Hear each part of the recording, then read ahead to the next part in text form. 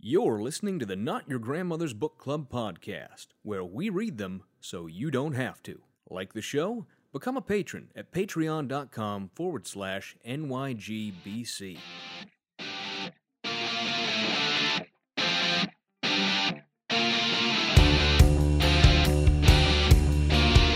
You should write a book, Fry. People need to know about the can eat more. I'm getting this book on UFOs. Did you know they're real? But there's a huge government conspiracy to cover it up. Oh, that's just a paranoid fantasy. I want to be a book. You can pick me up, flip through my pages, make sure nobody drew wieners in me.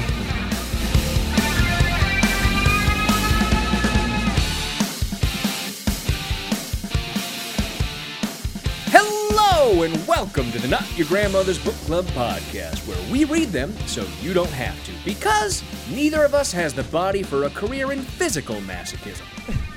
My name is Kevin, and I'm joined as always by my co-host Benedict, the eighth samurai that Kurosawa didn't really think deserved screen time. Benedict, what's the last album you listened to all the way through? Ooh, that's a good question. Right? Nobody does that anymore. I think it was probably years ago, and it was probably... Right, because when's the last time you owned an album? Nobody owns music anymore. You know, sometimes when albums are really well reviewed, and you're like, okay, I'll try the whole thing. Yeah. Like, so I did that for To Pimp a Butterfly, I think, Kendrick's album. Was probably the last one I did it front to back for. Nice. I've listened to probably most of Nathaniel Rateliff's album. Really? Nathaniel That Rateliff. seems like a weird... Wait, does he have multiple albums? I feel like he only has one album. He has several. Yeah, I think The only one I can think of, though, is the one with all his chest hair on the front. That's it's not that one. It's the other I know. one. It's the other one. It came out in like 2018. I've probably listened to all of that as well. Not bad. But probably not all at once and not all in the same order, but I've listened to every song on it. That's what I'm saying, is just sitting down, or not sitting down, but listening to an album all in one go.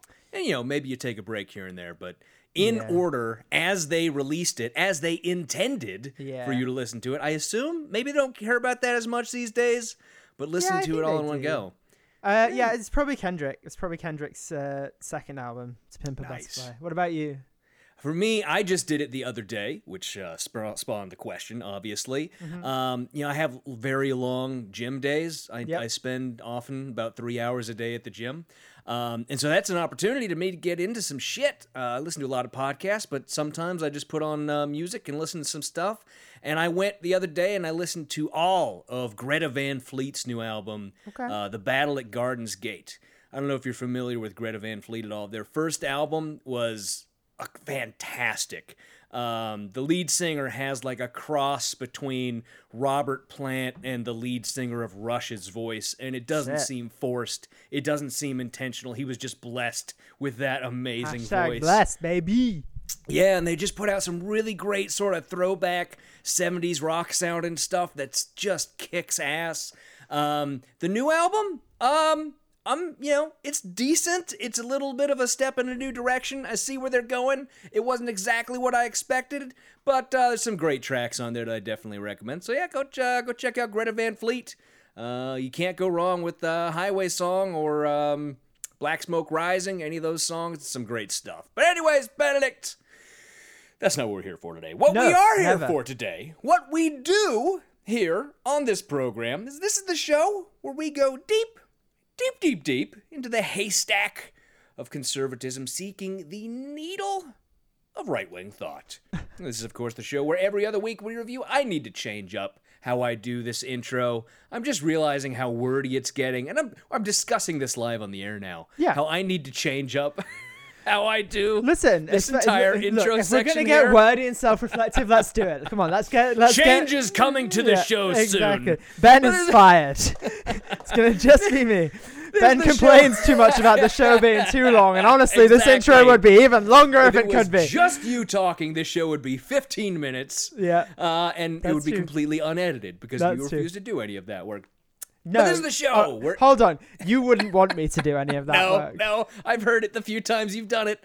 This is the show where every other week we review a chapter from a work of conservative. See, this is what I'm talking about. Got to rework a work of conservative nonfiction to learn why anybody would do that. And in between, we take a look at other examples of the right doing their best to make America hate again. Ooh. Benedict, you start us off. Do you have a hot take for us this week? Yeah, and it's the contrarian in me is coming out, and I'm not going to watch Squid Game. Really? Yeah, because everyone says it's so good, and now I haven't watched it quickly enough, and now I'm like, fuck it. My whole personality is going to be not watching it. So, God damn it, I already watched Parasite. How much more of this shit do you want me to see? Okay, Parasite is really good, and I actually probably will watch Squid Game eventually. Yes, you will. Just won't. I won't watch it in like the next 2 weeks. I'll quietly come back to it. You know, I'll admit to you, I'm doing the same thing. I refuse to watch it while it's big. I will watch it in a few weeks after everything calms down. That's when I will finally watch it, because I don't want to be part of the conversation about it. I just don't. I don't want to have a hot take about Squid Game. I want to watch it, have that hot take, realize it's far too late for me to tweet about that hot take, which psychologically prevents me from putting that out into the world. That is my entire plan vis-a-vis Squid Game. But it is sort of right up my alley, though. It is sort of the thing that I would absolutely love. What's funny is, like, all the South Korean reviewers are like, what? Why this one? Like, everyone's just like, why is this the one? Like, they're like, it's cliched characters, etc., etc. Yeah, it is. But you know what? It's something. It's very much like the sort of thing from overseas that makes it big in the United States. It's right in that niche. I mean, perfect. there's a fun discussion about all the foreign shows that make it big in the US are all about inequality or trying to combat inequality. Yep. So that probably says something about the US as a consumer audience and the lack of content made. Much could. It's possible. Lack of domestic content made for like to fill that niche. Yep. What's your hot take? How about you ask that better? No. Dick. Looks like we're at a classic impasse. We got an audio. Well, Kevin, what's your hot take this week? Wow, I really clipped there. We got an auditory Mexican standoff going on today, I guess. Are you allowed to say that? I think so. It's a cliche. It's what we're talking about. Anyways, Benedict, my hot take this week. There is no such thing as an American culture. Okay. And this has not come from me sitting down and thinking deeply or reading anything inspirational or that deeply looked into the idea. It comes from me doing a shitload of research into right-wing shitbags for this program. That seems right. Like yep. most of my hot takes come from. Yep. I have, at any given time, a number of interstitial episodes in the works. I have Word documents with partially done outlines and, found some videos. I'm trying to figure out how to put things together. And that's why we're doing the really easy stuff right now, where I'm sort of on this series of dumb people in Congress, because they are easy to research and there's not much depth there. They may be very entertaining, but they're easy on me to put those episodes together. So I always have all these things in the works. And I spent some time the other day doing a lot more of that looking and just going back, man. Going back into, one of the things I'm looking into right now is the sovereign citizen movement and Willis Carto and the Liberty Lobby, which are a bunch of white supremacists who intersect with William F. Buckley. There's all this stuff, and all of them constantly talk about culture because what they mean is fucking white. That's what they mean. They mean white. There is no such thing as an American culture. From the very beginning, it was always about how everyone comes from all over the place and the melting pot and all that bullshit we were taught as kids. But we find out later in our adulthood that our parents and all the people who were saying it don't actually believe. What they believe is that those people who come from other cultures should become like us. They should become like the white people. They don't really believe that there's a mixing pot. But that is the reality. There is no singular American culture. The other point to make is that white did not include a lot of people that we now see as white. But I'm talking about more about in the modern context. Sure. Let's, say like 1960s to today. When God damn it, every fucking time it's a fucking white supremacist when they're arguing about its culture. And think about a lot of the books that we've read. When they talk about cultures, not mixing properly. What they usually mean in the more modern context, let's say 2000 to today, they're talking about Muslims. They're talking about those brown people. That's the culture that doesn't mix. That's what it is. Because culture is just a word that stands in for whoever they want to hate today. That's what it is. It's fucking bullshit because without a doubt, every single one of these fucking groups, every one of these people, going back to groups that are even out and out white supremacist, they all use that word culture because they think it sounds more intellectual than just saying, we don't want no Muslims coming in here. Yeah, it's very much that meme format of like, I'm a racist. Me, an intellectual. I prefer the cultural history of the white man. Like, yes, that's exactly what it is. And I think Patton Oswalt has a great bit where he's talking about the intellectualizing of shitbags or something like that. And he's talking about how if you're focused so much on language, you're gonna let a lot of evil motherfuckers through. And it's, the guy in the coffee shop, I just think that for the time being that heteronormative sexual activity is, for the propagation of the species, that kind of bullshit. It's the same fucking shit. The evil motherfuckers learned that they need to change their language first because that's how they hide the evil of it. That's how they focus on, technically I said X. And yes, I meant Y, but technically I said X. So that's what drove me crazy over this last fucking week. And I just had to get it out. I really had to get it out. Benedict, let's move on. What's on your bookshelf this week? Well, Kevin, I may have already said this. I'm pretty sure you did. But I'm reading it now again, so it's fine. It's King Leopold's Ghost by Adam Hochschild, which is about the, frankly, genocidal reign of King Leopold II. In what he termed the Free State of the Congo, which was by no means free for anybody that actually lived there, apart from like the handful of Belgian people that enforced the rule of law. Definitely not the rule Benedict, of law. The history of Africa is, well, it was free for some people, but they weren't the people from there. No. So it's a really good book. It's a good look, like a bottom up look of like the people that actually suffered under the rule, rather than looking too much at like Leopold or like the major European players. It does look into that a little bit, but the main takeaway, at least from the first half of the book, which is where I am right now, is who Henry Morgan Stanley is? Yep. The famous explorer. For people that don't know, he's the famous explorer that he's most famous for the Dr. Livingstone, I presume. Yes. Thing, having found him in around the east coast of Africa or by Lake. One of the big lakes whose names I don't want to butcher by trying to pronounce it, but in the east coast is it of Lake Africa. Titicaca? No, that is in South America. It's like Lake I don't know where lakes are. Taganyan. Whatever. I'm not sure. But he was a huge shitbag, essentially. Which, I mean, 19th century African explorer, you can pretty much put that. But actually, a lot of them were much less bad than him. Like people that like Richard Burton, while also being It's funny that there's a explorer called Richard Burton, who's not the famous Welsh actor. But I mean, he had his own things, problems, etc. But like even he at the time was like, hey, this Stanley guy, maybe he should stop just killing everyone he comes across. That might be a start. History's full of bad people, Benedict. Well, also, but the other thing is, and I always talk about this, and I think we've talked about this before, is everyone who's like, oh, history shouldn't judge people by the standards of the modern times. No, there are always people at the time who are like, this guy is fucking shitbag. We should not be idolizing him. You know, a nice Columbus Day recollection is that he literally was imprisoned by the Spanish crown for doing too much enslaving and torturing. So let's not talk about this fucking...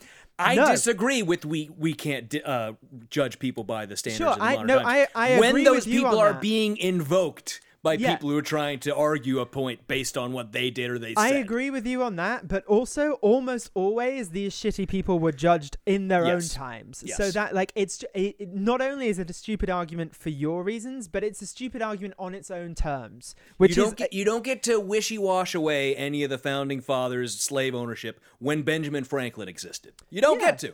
Because there were people who said this is bad. All of the Quakers who were like, hey, we shouldn't do slavery. It's bad. Just, yeah.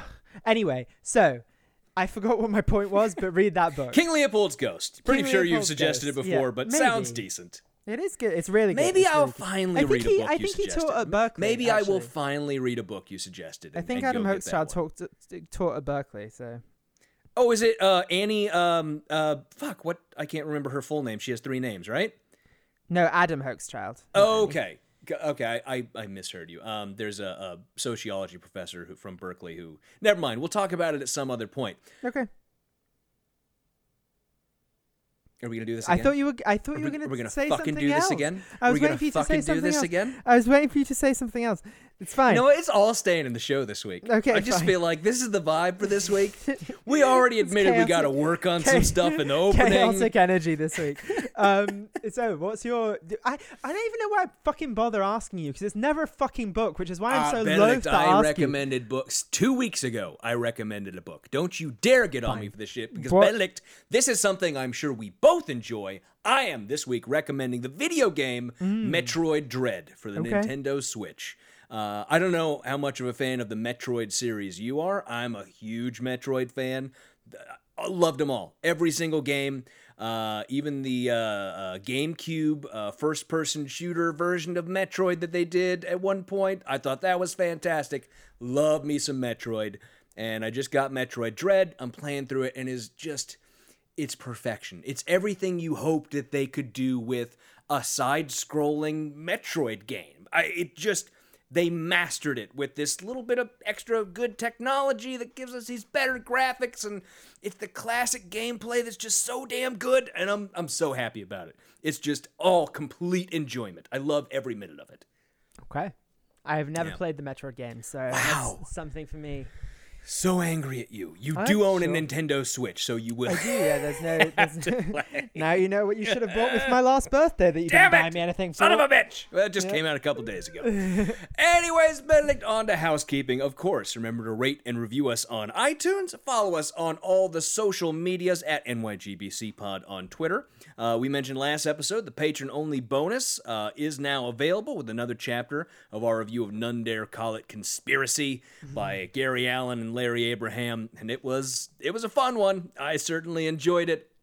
And this week, I am announcing something new, because we sort of tossed this idea around on the last episode of it'd be fun to have some more listeners to the show and get our listeners involved in helping to spread the show.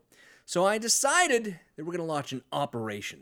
Okay. This sort of a military sounding name, because this is heavily involved in, of course, we know that we're controlled by George Soros, and we are all CFR members, obviously. We know this as well. So this has to be part of our evil communist conspiracy to control the world. So I'm going to call this, I don't know, Operation Neptune. That sounds like an operation, right? Yep. Anyone who wants to can become a part of our New World Spooky World Order. I'm also happy that I finally went in and boosted the volume of that drop because it was very low before. And you can do so by doing one of several things. First, you can share a link to the show on social media platforms somewhere where it's going to be seen by other people. Recommend it. Bonus points if you drop it, let's say, in a Facebook group for another podcast. Maybe someone who's been on the show before that we can annoy with our fans infiltrating. And we have one person who has already done so. And this person now, Balls Watterson, one of our patrons, you are now part of our New World Spooky World Order. And you can become a member of our New World Spooky World Order every week if you like. By posting in a different place, we'll announce whoever does it. Just take a screenshot of where you left a link to the show or a post and send it to me on Twitter or at the email, kevinandbenedict@gmail.com, and we'll induct you into the Spooky New World Order.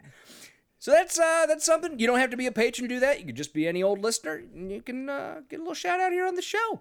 But all that out of the way. Or we can just say thank you to the anonymous New World Spooky World Order member. Yeah, we could. Something like that. You Some don't have to people give your want their name. names on there. Some people Don't have to give your name. You can tell me what you want. No I pressure. don't really care. I also don't really want my name on the air, but here I am. I have one tiny update from last week's show, and that when I was doing the edit, this occurred to me, and it bothers me when there's something I think could be taken the wrong way that I might have said. And I think there might have been the implication from something I said last week that Ted Cruz would be a better name. Tud would be better. Ted Cruz and Obama are subject to the same criteria. I think was the implication that might have come across, when in reality, Ted Cruz actually was born in a different country. And birtherism is fake in its entirety, and it's just a whole load of horseshit. I just felt like there might be the implication that I was implying there was any sort of truth to the Obama birtherism stuff, which there isn't. And even if any of it was true, he would still be a U.S. citizen, just like Ted Cruz, because his mother was a U.S. citizen. It annoys the shit out of me. And I just wanted to make sure that there was no crossing of the streams there. And then any of that implication. Anyways, with all that out of the way, Benedict, we continue our book review of God and Man at Yale, The Superstitions of Academic Freedom by William Frank Buckley, Jr., The Feeling of Wearing a Turtleneck Personified. Benedict, what did we read this week? Well, Kevin, this week we read the first half of Chapter 1, Religion at Yale, in which William F. Buckley lists the bad people and also doesn't understand his own argument. Does he list the bad people, or does he just list the professors who probably gave him a bad grade? Okay, well, I'm not sure. Maybe, one or the other. What the fuck did we read? This is like the proto version of the Turning Point USA Professor Hit List. That's basically all this is. It's insane. Yeah, exactly. And I mean, it's frustrating. It made me really sad because it's so parochial. Like, and I know we kind of should expect that, but it's so weird that like this hyper specific, I don't like these departments at the college that I went to, has become like this founding document for this whole right-wing movement. And like everyone just pretends it's really good. And Kevin, it's not. There's nothing good about this. And I texted you earlier today that my number one thought when I was reading this entire chapter was, how sad is it that this is a classic of conservatism, when there is nothing here but a guy bitching about his professors. And for the most part, it seems to me probably just making a lot of shit up because he didn't have much to complain about. And admitting in a lot of places that nobody even agreed with him when he was at Yale. Yeah. It's really fucking sad. Well, I mean, that would fit his argument. But also, I mean, the thing that annoyed me more than anything is, like, his argument isn't internally consistent.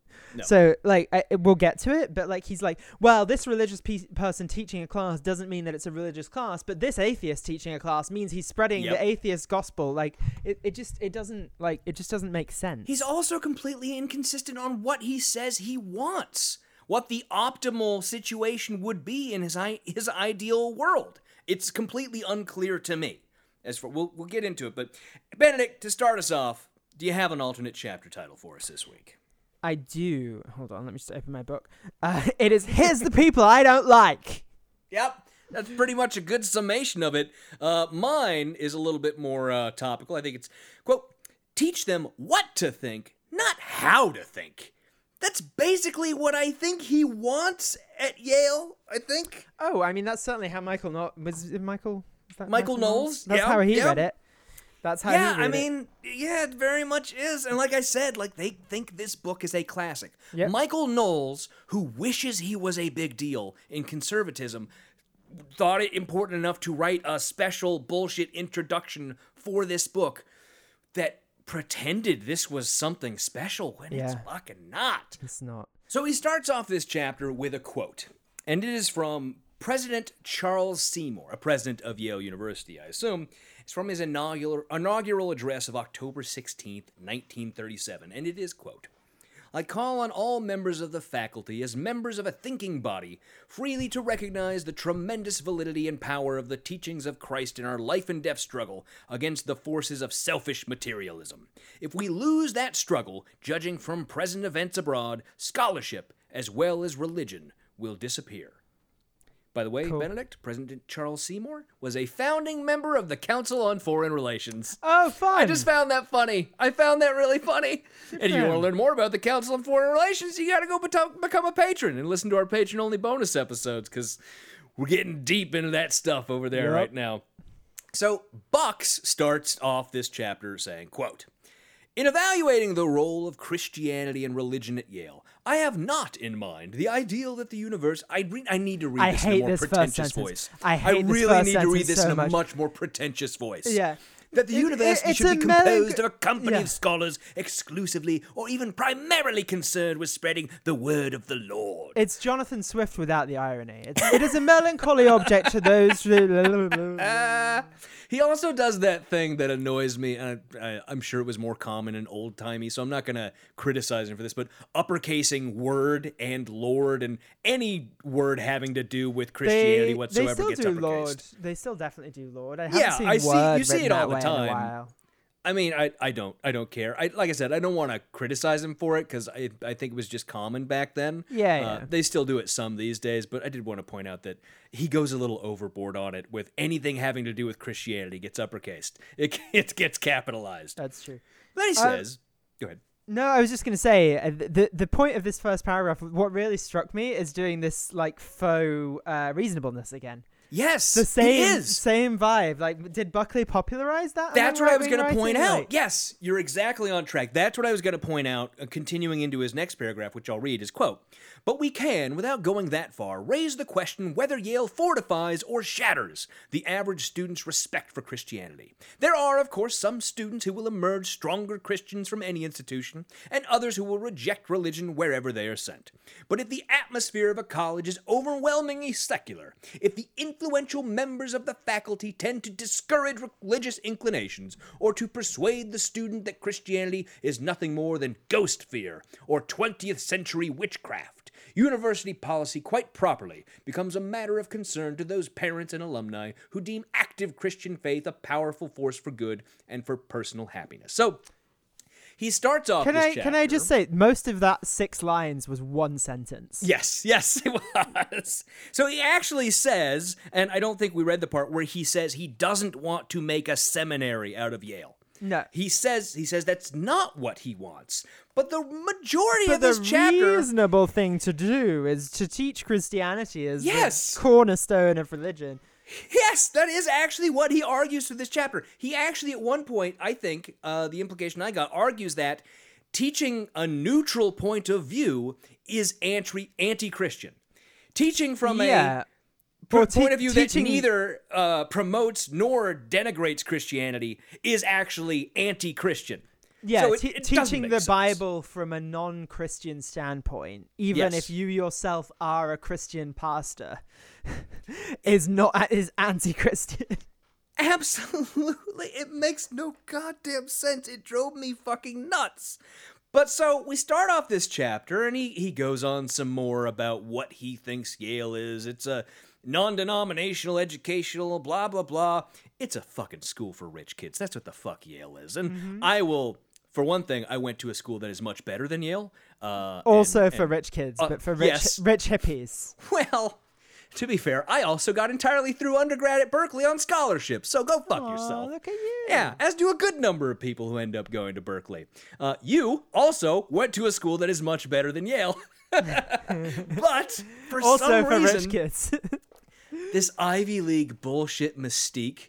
And I think it's because of dicks like Buckley, who come out of there with some bullshit upper crust accent nonsense going on and pretend that they're so cultured and they know blah, blah, blah, blah, blah. All this bullshit, this mystique, really what I'm hoping we can do in reading this book is crack that fucking mystique. Because fuck Yale.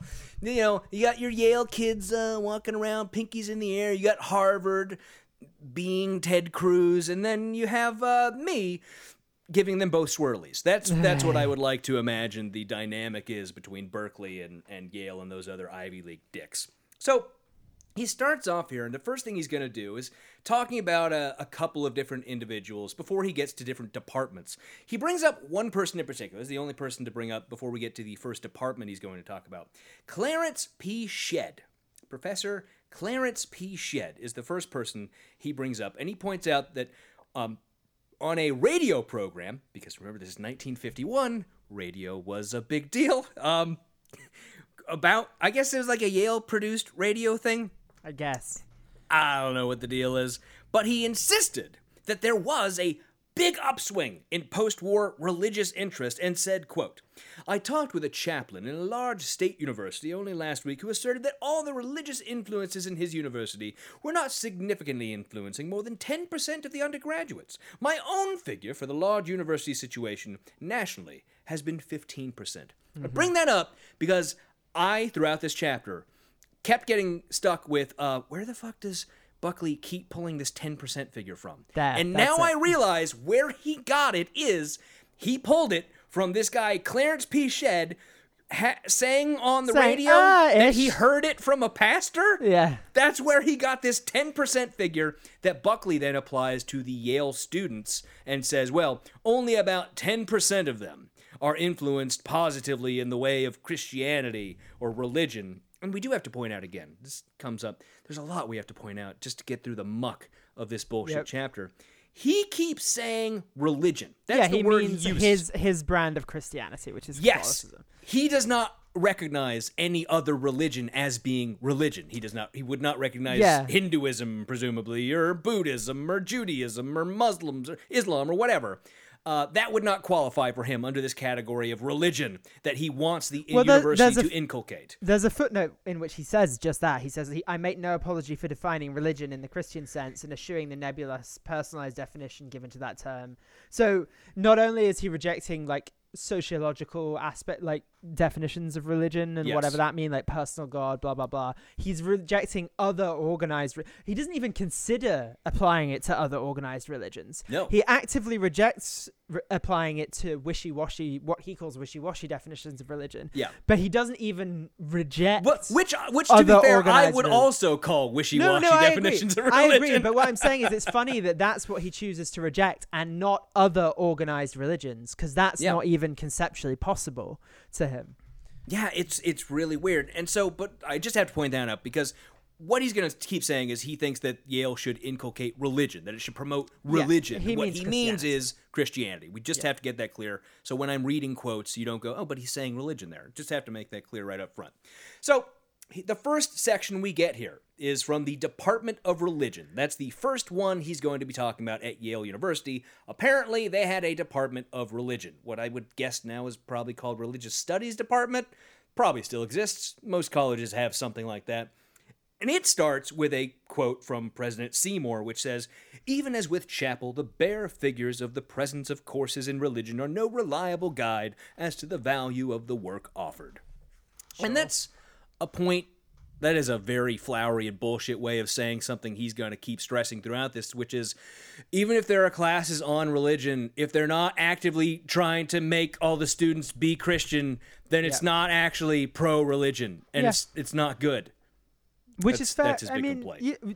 Fair enough. Like, but the problem is, what he needs to argue is that Christianity should be the cornerstone of an education, and he's not doing that. He's taking that as read.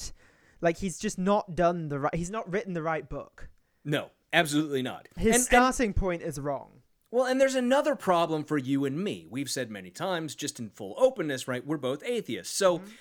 His initial, what he said, I don't remember if it was in the introduction. I think it was in the introduction he wrote when this book originally came out, when he was writing about how he's not going to argue over whether Christianity is positive or whether it should be, blah, blah, blah. It's preternaturally good and should be taught in schools. Like, for you and I, the entirety of the rebuttal we need for this book is, I reject that premise. Yeah, I reject your whole premise. Yes, and we are done with this book. Which I do, but... Yes. But we're gonna do play anyway. with him on his own field. We're gonna go argue against the bullshit he's saying. And the problem with most of this chapter is he's literally just listing long dead professors who there is very little information online for me to look up. Some of them were dead when he wrote the book. Yes, because you know what I love about this show is being able to go down these internet rabbit holes of some douchebag Glenn Beck is citing who knows nothing and is fucking, aliens told him something. I can't do that with any of these people, and that drove me nuts. It's funny what we both separately love. You love gutting out of book,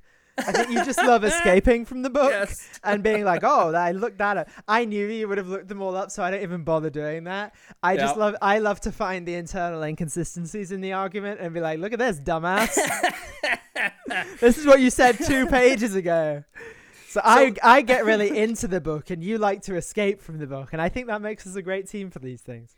Yeah, and the other problem I should just note is a lot of these people, he doesn't give their full names. He just calls them Mr. Blank. So Okay, Mr. Last also, name. some of these Which meant it was an names- extra hurdle for me in looking these assholes up. Some of these names, I was like, are these pseudonyms? Because I refuse to believe there is a they're real. professor They're called re- Professor Goodenough. Yep, I mean, there was a come Professor on. Goodenough. Benedict, we're not even there yet, but do you want to know what Professor Goodenough, Professor Irwin Ramsdell Goodenough, named his fucking son? Oh my god, not? Is it not?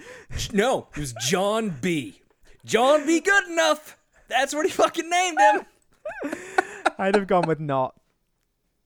But anyways, the first person we're going to complain about here in this chapter is Mr. Lovett, who I've managed to find was Augustus Sidney Lovett. That is the individual's first name.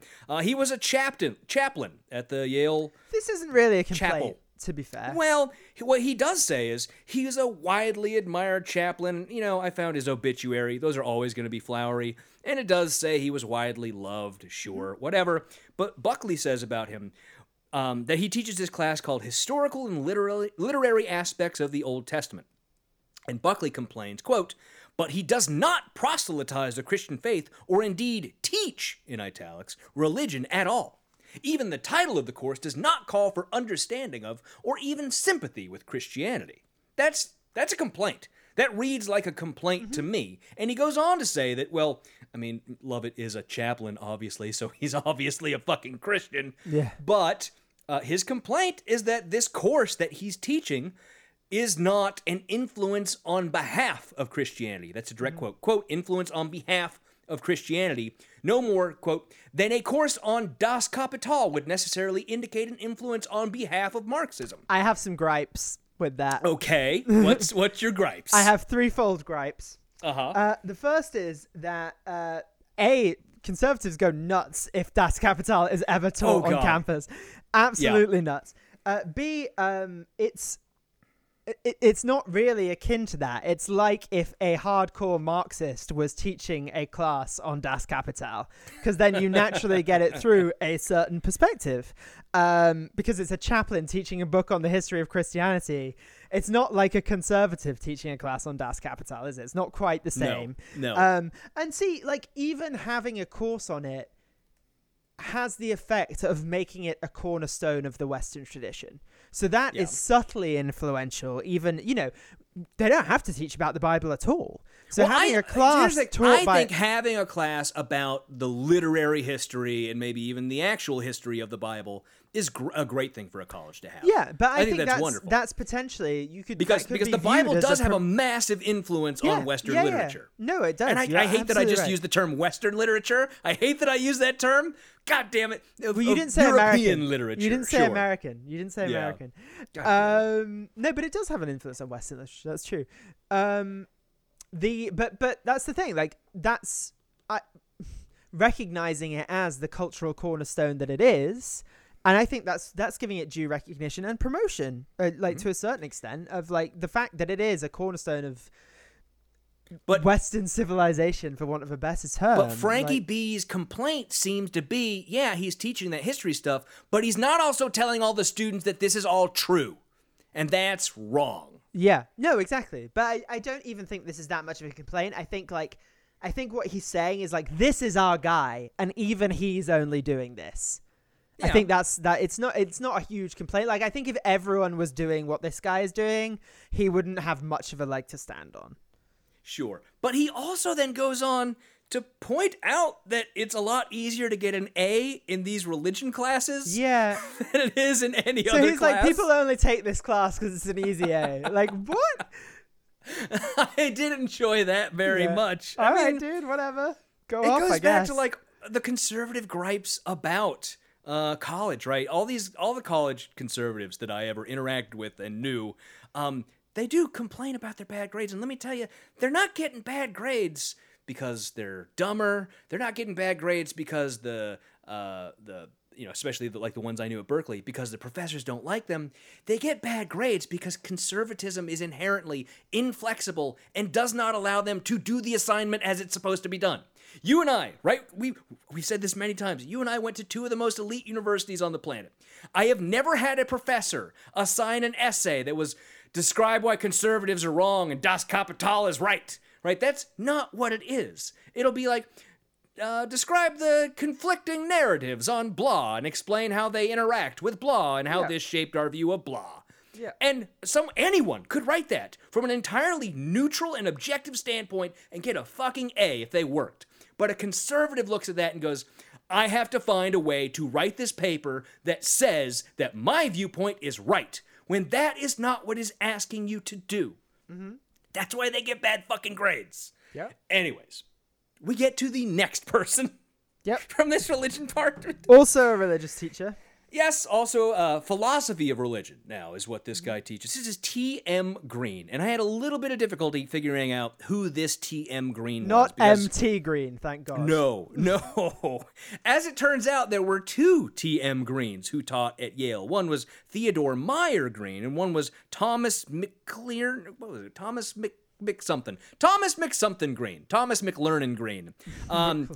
McLernan started at Yale a little later. I think he started teaching in 1954, so that's after this book, so it wouldn't be him. I'm pretty sure this is Theodore Meyer Green that we're talking about. I couldn't really find a ton of information on him. I found a reference to him in the Oxford Dictionary of Modern American Philosophers, and that's about it. So not really someone who is big outside of books complaining about religion professors at Yale, but I guess he existed. And he admits that Green is a Christian by, quote, a great many definitions. But, Buckley thinks he's really not, though. So, I guess. Yeah. We then get to Mr. Goodenough.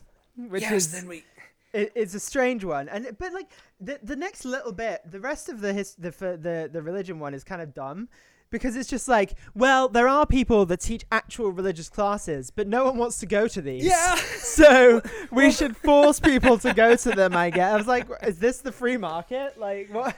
Well, before Goodenough, he brings up Mr. Schroeder. And his only complaint about Mr. Schroeder is, he even says he respects Christianity and what it represents, but he doesn't seek to persuade his students to believe in Christ.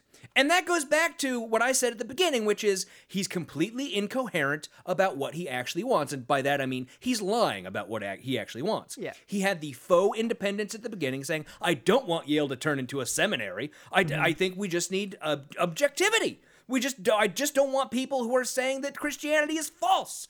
What he actually wants is for Yale to force Christianity on its students, which is, for one thing, not a good strategy for a university because they want to attract the best students, not necessarily all the Christian students. So not a good idea to force Christianity on everyone. But yes, Benedict, next we get to Mr. Goodenough, who was in fact a Christian and who taught Judaism. He was a Christian guy teaching about Judaism, which I did find funny. I didn't find a ton of references to him. He's a guy, he had a little bit of a career. He wrote some important books for a particular small area of study. As most academics do. Exactly. I mean, that's just, but yeah, the most interesting thing about him was that he named his son John B. Goodenough. All right. I like to think that he imagined, but as please be good enough. But as Frankie describes him, Frankie says that Goodenough described himself as, quote, 80% atheist and 20% agnostic. Sounds like a joke to me. It sounds like a professor of religion joking about how we can't prove anything. Yeah. And that's enough if it's even true. But even because if he doesn't claim to have been there when he said it. No. He just says he heard from somebody else that he said that once. But also, even if that is true, he then uses that tossed off claim to be like, well, this man clearly doesn't know what he's teaching and is thus promulgating the atheist agenda because he's an atheist. But then that wasn't good enough for his pastor that was teaching a class. It wasn't good enough for Buckley? I didn't even do that delivery. I didn't even do that on purpose. Fuck. But Benedict, no, but that's what I'm saying. Like did we bother to mention that good enough was himself a fucking minister? Well, sure, but that like him being an atheist is an ipso facto Latin, and a reason that he's pushing atheism, just as under Buckley's argument, the pastor being a pastor isn't ipso facto him pushing Christianity. You can't have it both ways, or you shouldn't be able to in a good book. Well, Benedict, it's not a good book. It's not good enough. There's a couple others he complains about, but just in like a sentence, they don't really matter. Mr. Latourette, Mr. Walton, and like not enough for me to even care to look those people up. It's mostly nobody takes these people I like classes, which again is like, whose fault is that? Yeah, and I mean, at one point he did say that many people agree with him, or there's a widespread opinion about this one professor. Many people are saying that there's I gotta point out, right? Everything I found about people who attended Yale with Buckley, writing about what Buckley said, go like, we all sort of thought he was a dick. That's basically the opinion. Nobody really agreed with Buckley on any of this shit. And I think what this book accomplished, which is to say nothing, also goes to the point that nobody agreed with Buckley. This is him trying to make his unpopular opinions seem more popular than they actually were in real time. But he continues, quote, even if we assume, then, that a vigorous religion department, which he has acknowledged did exist at Yale, indicates the prevalence of religion on the campus, we find that at Yale there does not even exist within the religion department itself a remarkably pro-religious bias. It is staffed by able scholars, many of whom several universities would be glad to add to their teaching staff. Academically, in other words, it is everything one could wish. But to the student who seeks intellectual and inspirational support for his faith, it is a necessarily keen disappointment. And then we get the only thing about this chapter that actually really interested me, as far as like the words he's writing and not the subtext or context behind them, which was the required courses at Yale. The credit requirements at Yale, which he lists out here. Apparently, you have to take a full year course in each of these fields. First, English, Latin, or Greek, so you had to pick one of the three. Second, modern language, I'm assuming Spanish or French. Spanish something. or French, probably. Yeah, probably not German at this time. Yeah, not a whole lot of German going on then. 3, formal thinking, which was defined further as mathematics, logic, or linguistics. 4, laboratory science. I wonder how good that was in 1951. A lab course in 1951. That would have been an interesting thing to see. Would have been a trip, yeah. 5, classical languages, literature, and civilization. 6, modern literature, the fine arts, and music. 7, anthropology, economics, geography, political science, psychology, sociology. 8, history, philosophy, religion. And 9, natural or physical science.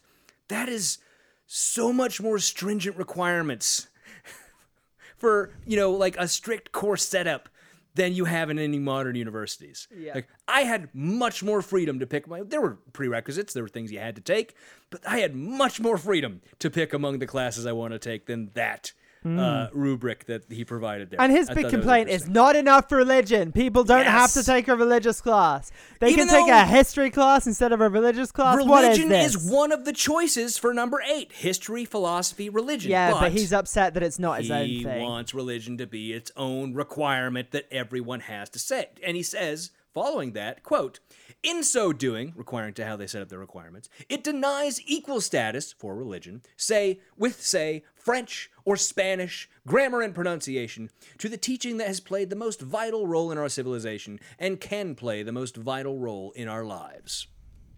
Sure. Yep. And next, the social sciences. That's what we're going to complain about next. And this starts with a quote he's taken from somewhere. This is very boring, isn't it? Which says, the social sciences and humanities are more properly called upon for value judgments. When these are ignored or are made inimical to religion, the harm is often irreparable. Fun. And he starts this section by saying, quote, it should already be clear that the religion department is not a source of pervasive Christian influence at Yale, that its impact on the vast majority of students is negligible, and that the university does not recognize religion as an indispensable field of study for an educated man. Man. He meant man, too. Yes, he did. And doesn't that just sound so... What that brought to mind for me was Greg Jarrett and the snowball of inferences. Yeah. And demanding, despite the fact that you have proven nothing, that you have proven the entirety of your point and just moving Ipso on. facto QED, next play. That's exactly what that reads like to me. Yep. And so he sort of glosses over some of the stuff in here. I guess at this time, social sciences included some of the, economics and government in that. That makes sense. It sort of seems where it belongs. I would social say science. economics still does. Yeah, economics I feel like would be more in like math department. I don't know. No, I think Whatever. it's the same thing. I think it's social sciences. I don't know. I don't really know. But he sort of says that, well, those things, you don't really talk about religion in those classes because they don't really matter there. So I'm not going to complain about those. I'm going to complain about the other social science classes. He has to point that out. And he starts off by saying, quote, "But we narrow down our search primarily to an evaluation of the influences that stem out of the departments of sociology, philosophy, and psychology. Most particularly, of course, we are concerned with those teachers within these departments who actively disparage or encourage religion.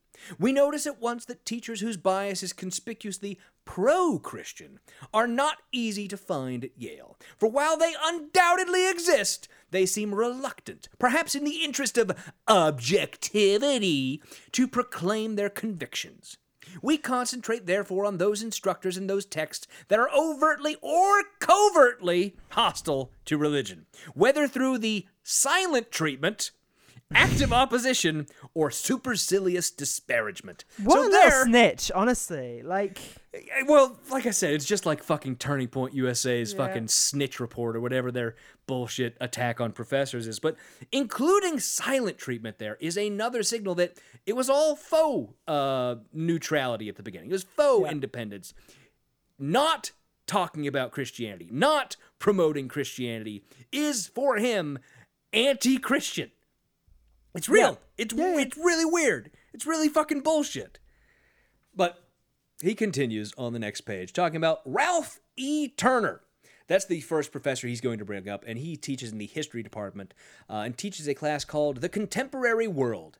Probably, mix of history and sociology, stuff like that, what it sounds like. What's the most interesting about Ralph E. Turner is I managed, in looking for him, to find an article about him in the AAUP, which is the American Association of University Professors, Journal of Academic Freedom, which is a case study on his firing from the University of Pittsburgh in the 1930s, which they conclude was a severe violation of his free speech rights. Oh, fun. But basically, they went after him for the same complaints that our boy Frankie B's going after him here. Basically the same shit. He's an atheist and he didn't hide it. Oh, okay. So fire him, I guess. That's it. It's really pathetic. But I will say, for Buckley's credit, when we sort of talked about this before, they don't want academic freedom. No. Buckley does not want academic freedom. Turning Point USA does not want academic freedom. None of them do. And Michael Knowles, as you mentioned, sort of acknowledges that. But Buckley is the only one who just sort of outright admits it by writing this fucking book. Sort of open with it. I guess I Very gotta open, say, which is whatever. Props, man. give him the credit. At least he admits he's a fucking fascist. So he says about Ralph Turner, quote, "Many Yale students laugh off the influence of Mr. Turner and ultimately classify him as a gifted and colorful fanatic. Others, more impressionable, and hence those over whom there is cause to be concerned, are deeply disturbed by Mr. Turner's bigoted atheism and finish the year they spend with him full of suspicions and doubts about religion that they may retain for a lifetime." How scary is it to have a professor who makes you think about stuff? I know, terrifying. That's what's scariest to Buckley. But he sort of admits there at the beginning, many Yale students, and there's this thing he does. When he's talking about the people who are on the other side of Buckley's position, he uses words like many, most, a good number. And then when he talks about the people that agree with him, he uses words like other, some. And I think it's because he has this thing where deep down, he doesn't want to lie about how big his own support is. And sort of has to admit through word choice that nobody really fucking agrees with me on this bullshit. I really find it sort of funny that he keeps doing that. It happens good that he throughout this knows. chapter. yeah, it's good that he knows, but he is sort of trying to cloak it. It's really just a form of lying to everyone else while being honest to himself. With that sort of, well, technically I wasn't lying sort of bullshit. Technically, love to Sort be of one technical, right? of those little things going on. So there's, more complaining about sociology, and then Benedict. Then we get to Professor Professor Raymond Kennedy. Yeah. This is very Jesus weird. Christ. This is definitely one of those where he's just like, yeah, I'm not going to hit the word count for this chapter. I gotta pull this whole article that I wrote that's like 3 pages long. His complaints about basically he's claiming Kennedy. It's like the Red Scare for atheists. That's what this is. He's just claiming that Kennedy is an atheist. He wrote an entire article in the Yale Daily News, which he reposts here. I don't know, repost the right word? Republish, I guess. You didn't have posting back then. I'm thinking of it in social media terms. Yeah. But he republishes that entire article here in this book, which is basically him just shitting on this professor who, as it turns out, I did some research into this guy. He turns out to be a pretty fucking amazing dude. He also was murdered in Borneo. Yes! Which is how we're introduced to this man. He was murdered by rebels in Borneo shortly after the independence of Indonesia. Shortly after the war against the Dutch ended and Indonesia got its independence, he was just there because he spent his whole life studying the region, Indonesia, Malaysia, that area. And he was there just with I think it was with a photographer for some magazine, I don't remember who, and they just got pulled over by some dudes with guns in the jungle, taken out and shot and killed. Really tragic, because this guy, as it turns out, was one of the few people who at that time was arguing that, the racism in the United States was bad for our position in the world, that it influenced the way that other countries looked at us, that, we need to stop this shit for not just the moral reasons of stopping it. He certainly was against racism for the fact that racism is wrong, but he was pointing out the connection between racism and the colonialist attitudes that led to the founding of the United States and then the later colonial era, all this stuff. And he was like a fucking Indiana Jones. Like I mentioned, he was going all over Indonesia through jungles, meeting, small groups, small tribes and talking to them and learning about them, writing these interesting anthropology pieces.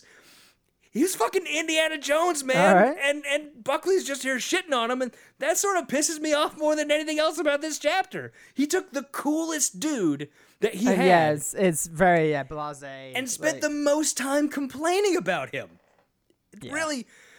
But so he talks about, there was this big kerfuffle over Kennedy at Yale because I wrote an article, yeah. Well, he even says the issue, quote, touched off by an editorial I wrote and published in the Yale Daily News on March 9th, 1949. Yeah. And he does that thing throughout this discussion of the guy where he does, like I said before, talk about how, using those certain words for people who were against him and using words that denote smaller numbers of people for people that were on Buckley's side because, like he said, this was one of the most popular professors at Yale. Yeah, the biggest class on campus. Yeah, absolutely. So he says about Kennedy, this is from the article he published that started this whole thing. Quote, "This notwithstanding, Professor Kennedy, who year after year addresses several hundred freshmen and sophomores in Sociology 10, has made a cult of anti-religion. It is a waste of breath to assert the obvious truth that he is entitled to his own beliefs in regard to the existence of God. It is similarly obvious that in undermining religion through bawdy and slapstick humor, through circumspect allusions and emotive innuendos, he is guilty of an injustice to and an imposition upon his students and the university." And then he goes on, just write a bunch of quotes that make me like this guy even more. Actually pretty decent jokes that the guy made. Yeah. It just drove me fucking nuts. And then about what happened afterwards, Buckley says, quote, "A number of students and faculty rushed to Mr. Kennedy's defense, and others sided with my views." So it's a number for the ones that were against him, and it's one. Others. Several members of the faculty and of the administration wrote to me confidentially approving the censure of Mr. Kennedy and the exposition of his biases. A few sample communications appear in Appendix B, and we Not might worth have... reading. I read it when I read this chapter. We might have to go over the appendices on, their own episode, because they are, fucking 90 pages of these appendices and shit. We might at some point have to do all this. Okay, fine. Main point of all of this is this Snitch. guy, Kennedy, was a much better man than William F. Buckley could ever hope to be. And he spent, I don't know, what was it, 3-4 pages of this book smearing a dead man and saying, well, I got him in trouble. Ha ha. Yeah, That's and also, so like, pathetic. he's like, well, Kennedy never really responded to my charges. Like, well, you're really never making an argument or specific charges, so who cares? Yeah, and Like, you don't fucking matter. yeah, You, who are you? don't fucking matter. Exactly. Jesus. But then we get to this last little bit that really made me go, holy shit, Buckley was ahead of the conservative curve, which, to be fair, of course he was. We knew is that. behind all other curves, but he still was ahead of it when he starts complaining about textbooks that were used in this department. And he says, quote, nor was the classroom bias in the basic course redressed by textbooks that deal sympathetically with religion. Almost all the books assigned dealt with religion wholly as a cultural phenomenon, of no greater or lesser interest than ecology or diet. Professor Margaret Mead, in analyzing college texts and religion in the field of cultural anthropology, states that, quote, two examples of the effects of anthropological handling of religious behavior, when taken as models, upon views of our own society may be found in Middletown and Plainville, USA. I think those are both books that were written about those places and their anthropological studies about them. Both of these studies treat religion as part of the culture. Neither of them gives any discussion of the religious beliefs and attitudes of the people of Middletown and Plainville, or shows the slightest feeling for religion. So that was different than his original complaint, right? He's saying that these books don't talk about religion in these two places. His earlier complaint was they don't deal with it sympathetically to offset supposedly the negative views that are being portrayed of religion. But all I kept thinking in my fucking head was counterpoint to the Holocaust. Jesus fucking Christ. Yeah. That's all I could fucking think about, because earlier this is what they've done. This is Buckley's dream come to life with what the fucking anti-CRT dicks are doing right now and demanding that if you have a book, you have a counterpoint. It's the same very shit. dumb. He was ahead of the goddamn curve. And it also made me think of, I was not a sociology or anthropology student in undergrad. I was political science. But one of my friends who was brought up to me one time, and I don't remember which it was. It was either sociology or anthropology. But it was something that someone had written, which was like an anthropological view of like plumbers in the Midwest. And it was to point out that if we speak about these people that we know in the same terms as we do of like tribes in Indonesia or whatever, it reads fucking horribly. Yeah. And it shows how horrible our work in anthropology is when we talk about cultures that are not our own. And so it's that same, I think, when he sees this Middletown and Plainville, and he sees someone, or I don't think he actually read those, but this professor who's probably biased, I'm just assuming because it's Buckley, and they see that they're treating cultures that they're familiar with in the United States with that same neutral anthropological lens that they're familiar with using on those other cultures, it's incredibly harsh and seems strange and wrong and like something is out of place.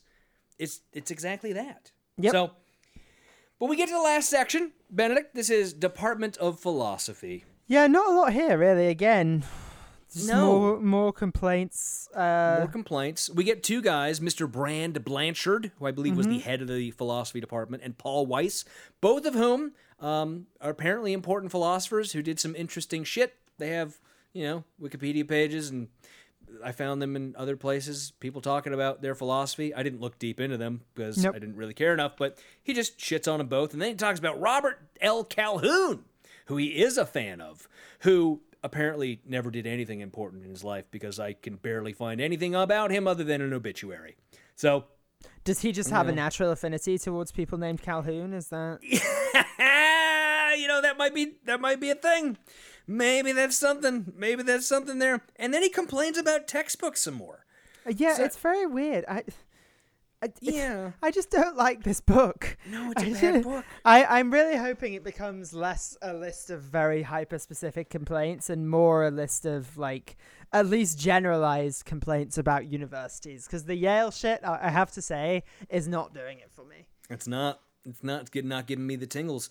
So, he complains about some more textbooks. He points out that, they read a lot of original sources, so there's not a lot of actual textbooks used. So, which is really funny. Like, they do good scholarly work. And then he just points out, there's one critical introduction to ethics by Philip Wheelwright that he complains about, basically because it doesn't say that religion can be. It says that religion can be neither proved nor disproved. So, I guess that true statement is wrong. And then he complains about one of the professors assigning a book by Bertrand Russell. Oh, yeah. And then he says about that, quote, I am not forgetting that no honest or fruitful course in philosophy can be taught without readings from some of the most famous and brilliant skeptical philosophers of the post-Enlightenment. The student must be introduced to Hume, Kant, Russell, et al., but when he reads them in the original, the responsibility of the teacher for guidance and explanation is all the more urgent. I question whether such guidance and explanation is provided in the 3 courses listed above, which constitute the department's program in formal thought. So, he doesn't know. He doesn't know whether that's the case, but he questions whether I don't know, but I can't not. imagine these people disagree with one of the greatest thinkers of the 1900s. Well, but Bertrand Benedict, he Russell. questions whether the professors give any guidance or explanation of the book they assigned for class. Yeah, You know how often teachers just assign a book and then don't talk about them? He wants them to say that Bertrand Russell is wrong. That's what he wants them to say. Yes, but, I had something about Russell's teapot there. I don't know where it goes. Something, yeah. Yeah, contradict it. Contradict Russell's teapot. I don't know. He said he wants them to contradict the sources. Whatever. It's bullshit. It's just bad, man. And then we're at the very end of what we're going to be going over today, and I will read, as I always do, the final paragraph of this first half of Chapter 1, which is, quote, For the rest, there are philosophers of all shades of belief. While the atmosphere is not as universally discouraging to religion as, for example, in the Department of Sociology, it cannot be in any sense deduced that the spirit of the department is either pro-Christian or even remarkably tolerant of Christianity. My opinion is that taking all the courses in the department into consideration, the bias is notably secular and, in some cases, straightforwardly antagonistic to religion.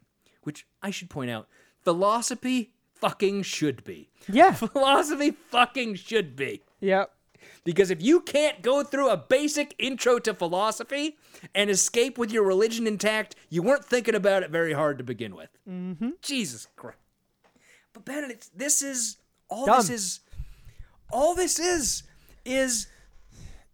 a recent graduate's complaint about their university. About their education, yeah. I could have written this is a conservative classic, Benedict. That makes no goddamn sense to me. It's ridiculous. It makes no sense How? to me. I know. It's just like, oh shit, we can make money doing this? I think That's why biggest it's a conservative mystery. classic.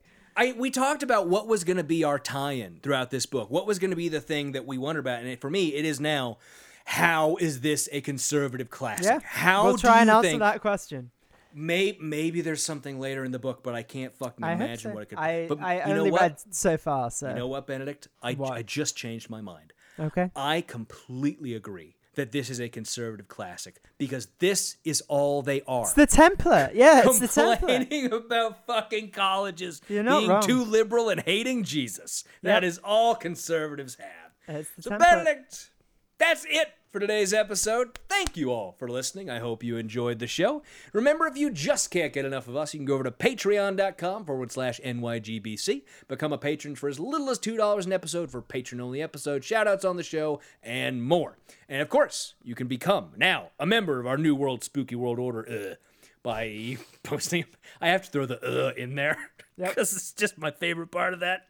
By posting about the show on social media and sending me a screenshot, we will then induct you every week that you do so into our New World Spooky Order. And as always, we have to give a shout out to our wonderful and amazing patrons, Benjamin Carlisle, Dexter, Allison, C. David, Megan Ruth, Glaurung the Deceiver, Big Easy Blasphemy, Becky Scott Fairley, and George Soros.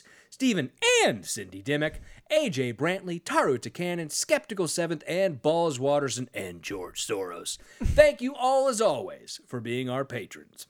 That's it for this week's show. Till next time, ain't no party like a Thanos party, because a Thanos party don't. Goodbye. That was good. Goodbye.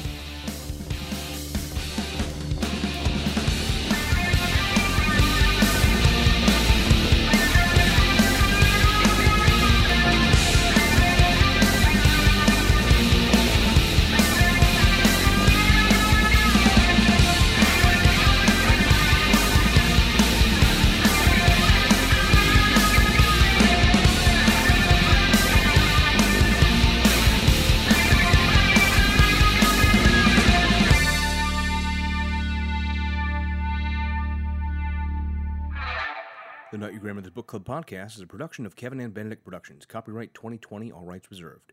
Music for this podcast is by Silverman Sound Studios. Find out more at silvermansound.com.